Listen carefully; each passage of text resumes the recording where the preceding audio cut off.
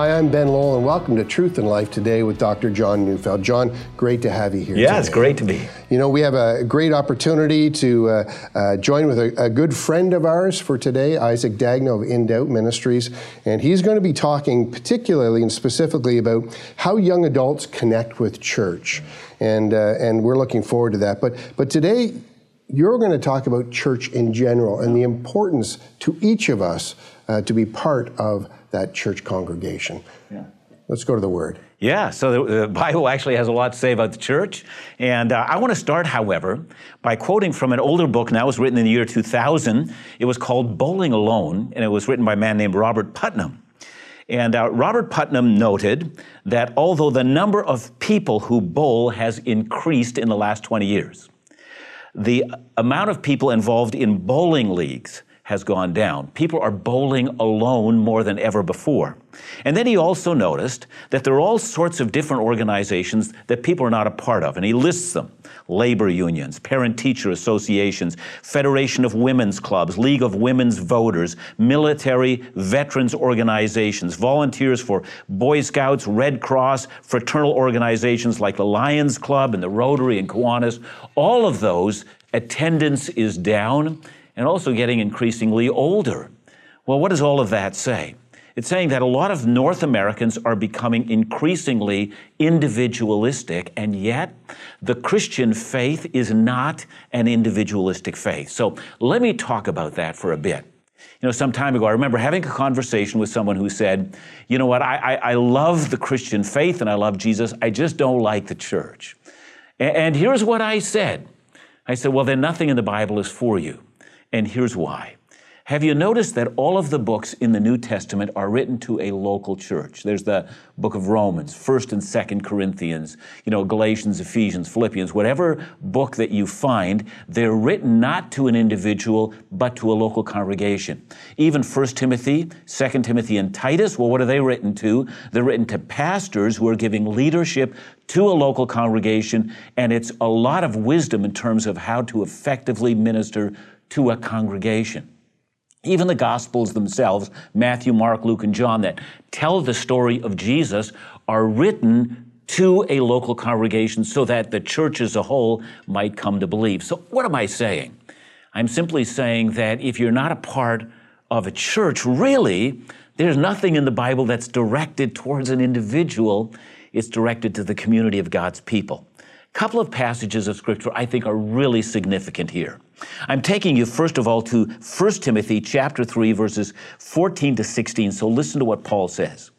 He says to Timothy, I hope to come to you soon, but I'm writing these things to you so that, if I delay, you might know how one ought to behave in the household of God, which is the church of the living God, and watch this, a pillar and buttress of the truth. Now, I don't know whether that surprises you, because it might. You might think it should be written the other way around. That is, the truth is a pillar of the church. But it says that the church is a pillar and a buttress of the truth. Here's, I think, what the image looks like. In the ancient city of Ephesus, remember, this is written by Paul to Timothy, who's ministering in Ephesus. In the ancient city of Ephesus, the city was, in fact, filled with temples. And each one of these temples had, and you can almost imagine them, these magnificent columns that held the roof in place. So as you went to Ephesus, you looked at the roof line of some of the greatest temples of the world. And those temples were proclaiming the greatness of their deities. So the pillars were holding up the roof, which was this proclamation of the God that they worshiped. Now, Paul turns that upside down. The church itself is not founded on temples made of stone, but on temples made of human lives. And these human lives are serving together, corporately. The church is a pillar that holds up this magnificent roof line. And what's the roof line? The gospel of Jesus Christ, the truth of the gospel.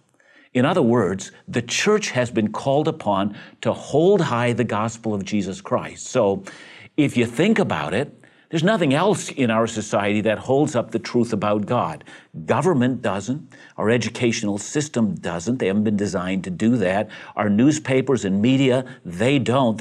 Nothing is designed to present the truth except this one thing, the Church of Jesus Christ. It is the proclaimer of the truth. That's the significance and importance of the church. Take away the church and the gospel of Jesus Christ goes away. That's what Paul is in fact saying. One other passage I want to take you to, and that's found in the book of Ephesians, chapter 3, verses 7 to 10. Paul writes, "Of this gospel I was made a minister according to the gift of God's grace, which was given me by the working of his power. To me, though I am the least of all the saints, this grace was given to preach to the Gentiles the unsearchable riches of Christ, and to bring to light for everyone what is the plan of the mystery hidden for ages in God who created all things." So here's the mystery. "So that through the church, the manifold wisdom of God might be made known to the rulers and authorities in the heavenly places." Look, all of that's a mouthful, but a couple of things are significant.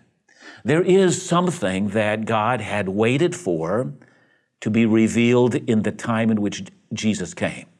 Jesus came to build a church, and the church ended up being the revelation of the mystery of God. All of that to say, there's something mysterious and wonderful about the church.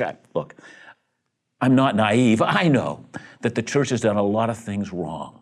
I know that the church has unfortunately alienated people it should not have alienated. I know that sometimes the church holds to traditions that are archaic and are not found in Scripture. There are sins the church has committed which it still needs to repent of. All of those things are true. But still, the church is the community of God's people. Still, God has vested a mystery into the local church that is quite profound. The mystery of the ages is being revealed in this formation of God's people who have been called upon to commit themselves to Christ and to each other, and then corporately to live out the principles of the gospel of Jesus Christ. It's what Christianity is. We're not an individualistic faith that simply tells people, how to have a fulfilled life. We're a corporate faith that talks about how to love brother and sister, how to work out the principles of Jesus in our daily lives in relationship to others. We fail, sometimes we sin against each other, but still we are the body of Jesus Christ. The church will never go away because Christ has invested his authority in it. The church still is plan A in God's plan of redemption.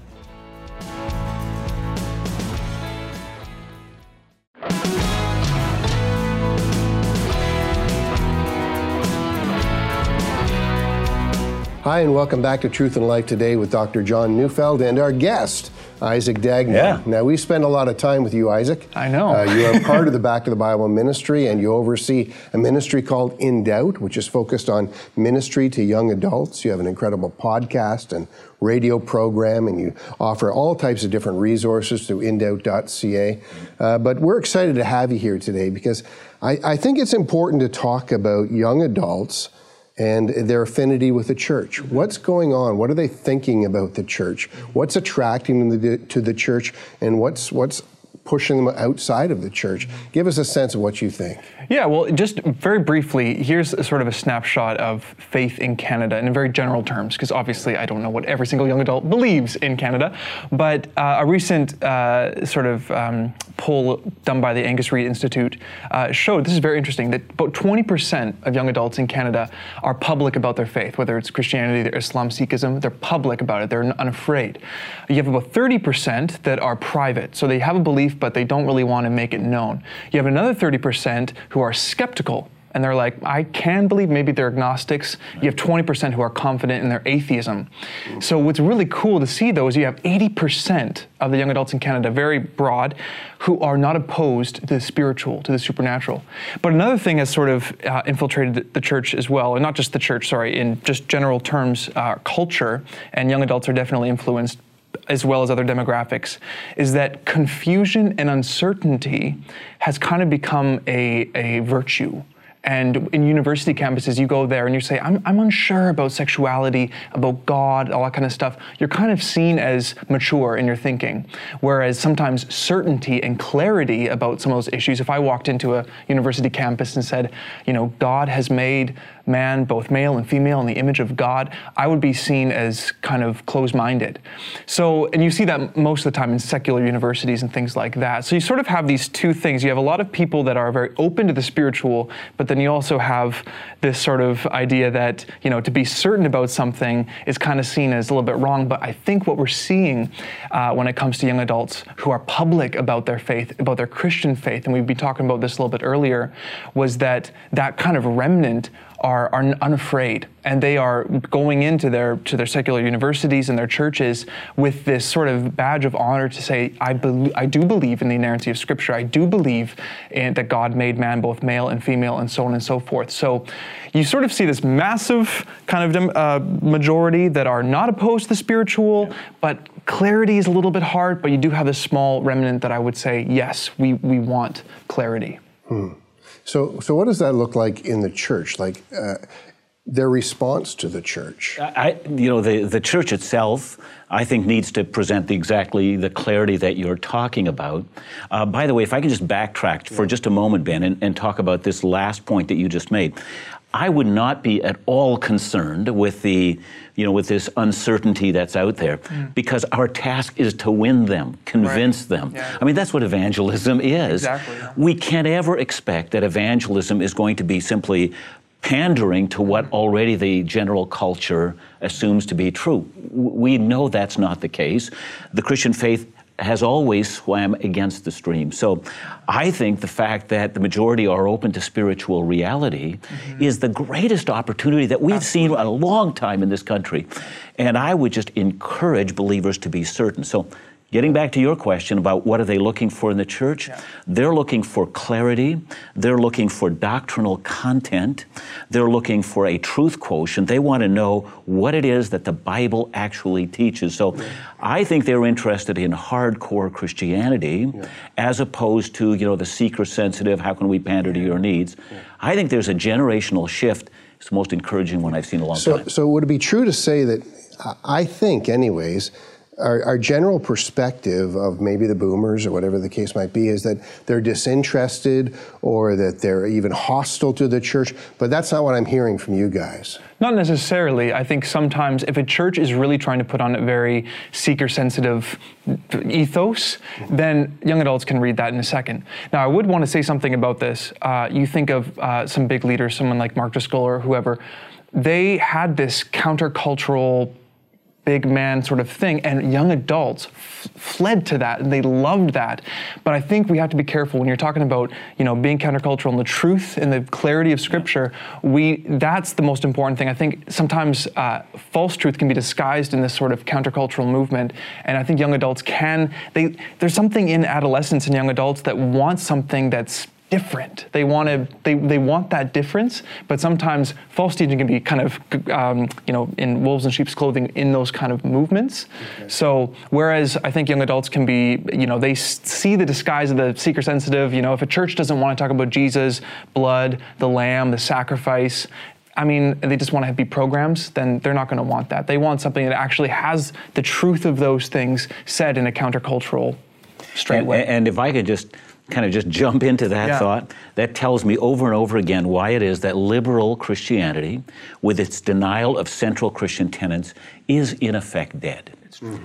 It is simply a phenomenon of a generation that's passing away. It's had no ability to impact and penetrate into a secular community because it has no answers to give. So I think, again, we're back to this whole thing. Let's get back to being authentically Christian. Let's get back to the Christian gospel.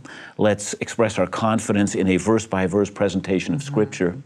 I would say, however, the strongman approach is what you're talking about. Let's be careful about that. Yeah, absolutely. Because, just because there might be a need for that, doesn't mean that we ought to pander to that, because in the end, Scripture tells us what Christian leaders ought to be like. Yes. They're called upon to lead as Jesus led, not as the strong man that we might find. Right? Yeah. So in summary, just in our conversation so far, it's interesting to hear you guys both say, I think, that the real distinguishing thing that draws young people to a church is the quality of their Bible teaching. Yeah. Yeah, absolutely. Yeah. Definitely. You know what? I think for many, it might be shocking to hear that, because I think we have maybe erred on the side of how do we entertain, or how do we do things that are going to attract, or whatever the case might be, or even worship. But the priority really needs to be the Word of God. Well, we'll be back in just a minute to talk more about that right here on Truth and Life Today.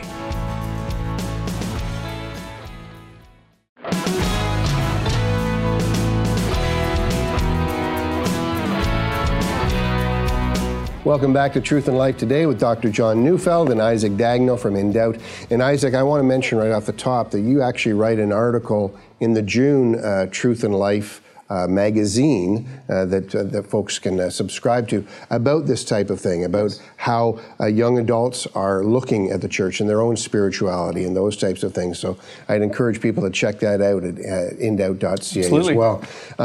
Let's move on though. What's attracting young people to the church? What are the things that they're looking for? Right. Well, I think we kind of mentioned a little bit of it in the previous one, but something I would say is that, we've talked about the idea that they can see through this sort of seeker-sensitive, just only community and love-based community group. They can see through that, and they really do want truth that will change them. And this is one of the things that I talk about in the article, is that in order to reach young adults today, there's this idea that we shouldn't just be talking our belief, but we should really be living it.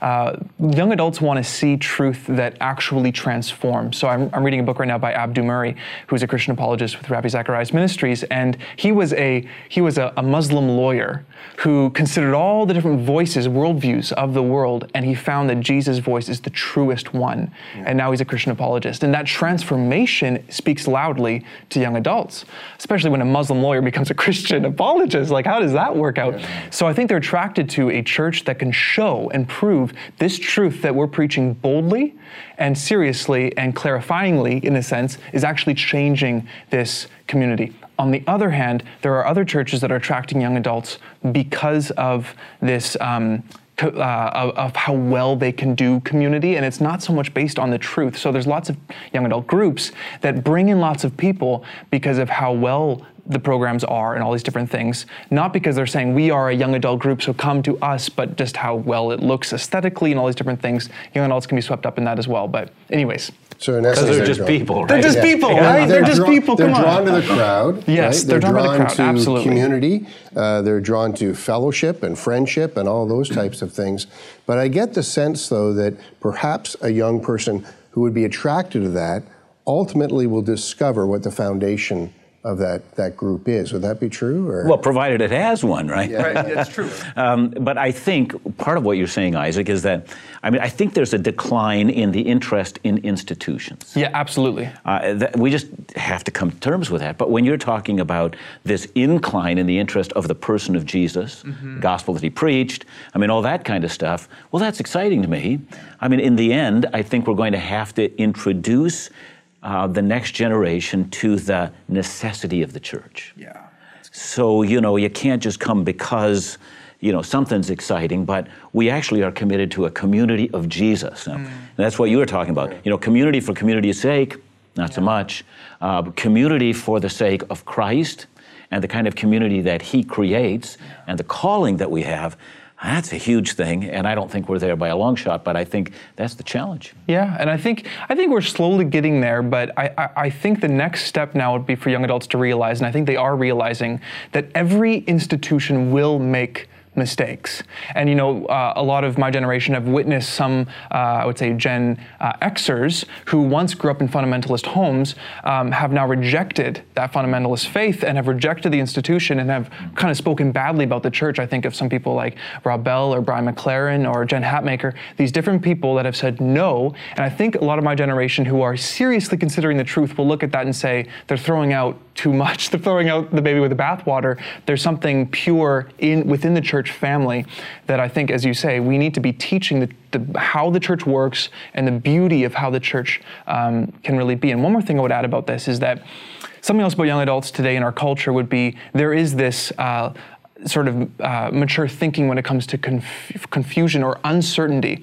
And I would say this, and I don't know, I would like to get your thoughts on this, is that there is a lot of mystery, awe, and wonder within Christianity that I think pastors and young adult pastors would do well to not overemphasize, but emphasize that. I think there's importance there because I think young adults, when they see a pastor saying there's mystery in the Word of God, there's mystery in the Trinity. We can be clear about the three centers of consciousness in the one Godhead, but there is immense mystery and wonder there. Young adults want wonder. They want mystery, they want creativity, they want beauty. And I think if pastors can really emphasize that within the clarity of Christianity, there is an overwhelming amount of wonder, I think that will attract many young adults. Well, let me also add to that it's, when you talk about mystery, we want to make sure that we're emphasizing the mystery of the truth of the revelation of Christ. Yes. But I think also in the way in which we function as a church community, continually stressing the ordinances or the sacraments, depending on where you're at, but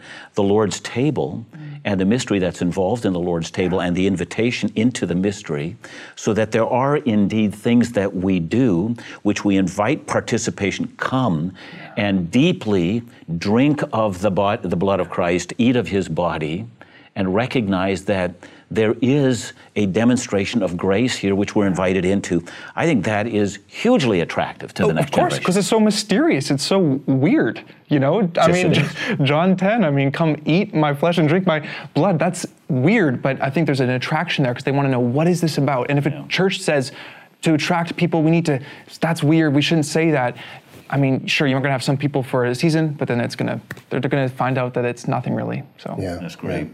You know, Isaac, I'd like in just the last couple of minutes, maybe you to talk a little bit about indoubt. Yeah. And a little bit about what your passion for indoubt and what it does and what you strive to do through it, because I think it's somewhat linked to our conversation today. Yeah. So give us a sense of what indoubt's about. Yeah, well, the easiest way that I say is that indoubt strives and hopes to bring the gospel. And when I say that, I mean, obviously the one true gospel, but also the principles within the gospel to the many relevant issues of life. So dating, relationships, marijuana, pornography, everything that young adults kind of go through, and faith. So theology, what the gospel is, different hard theological subjects, maybe about the violence in the Old Testament, different things like that. We want to bring all of that, what young adults might bump into, and bring the gospel clarity to those things to really help cultivate conversation. We want people to be talking about these things. So every single week we have a fresh conversation with a Christian leader who's an expert in whatever the topic we're discussing. And we really want to ask those hard questions about how does the gospel apply to this? So, just yesterday I was talking to a Christian apologist about the post-truth culture that we're in. A week before that I was talking to a pastor about transgenderism and different things like that. So we want to tackle these tough issues with gospel clarity to help young adults understand. Well, thanks, Isaac. Thanks for being with us, and John. And we'll be back in just a minute, more with Dr. Neufeld right here at Truth and Life Today.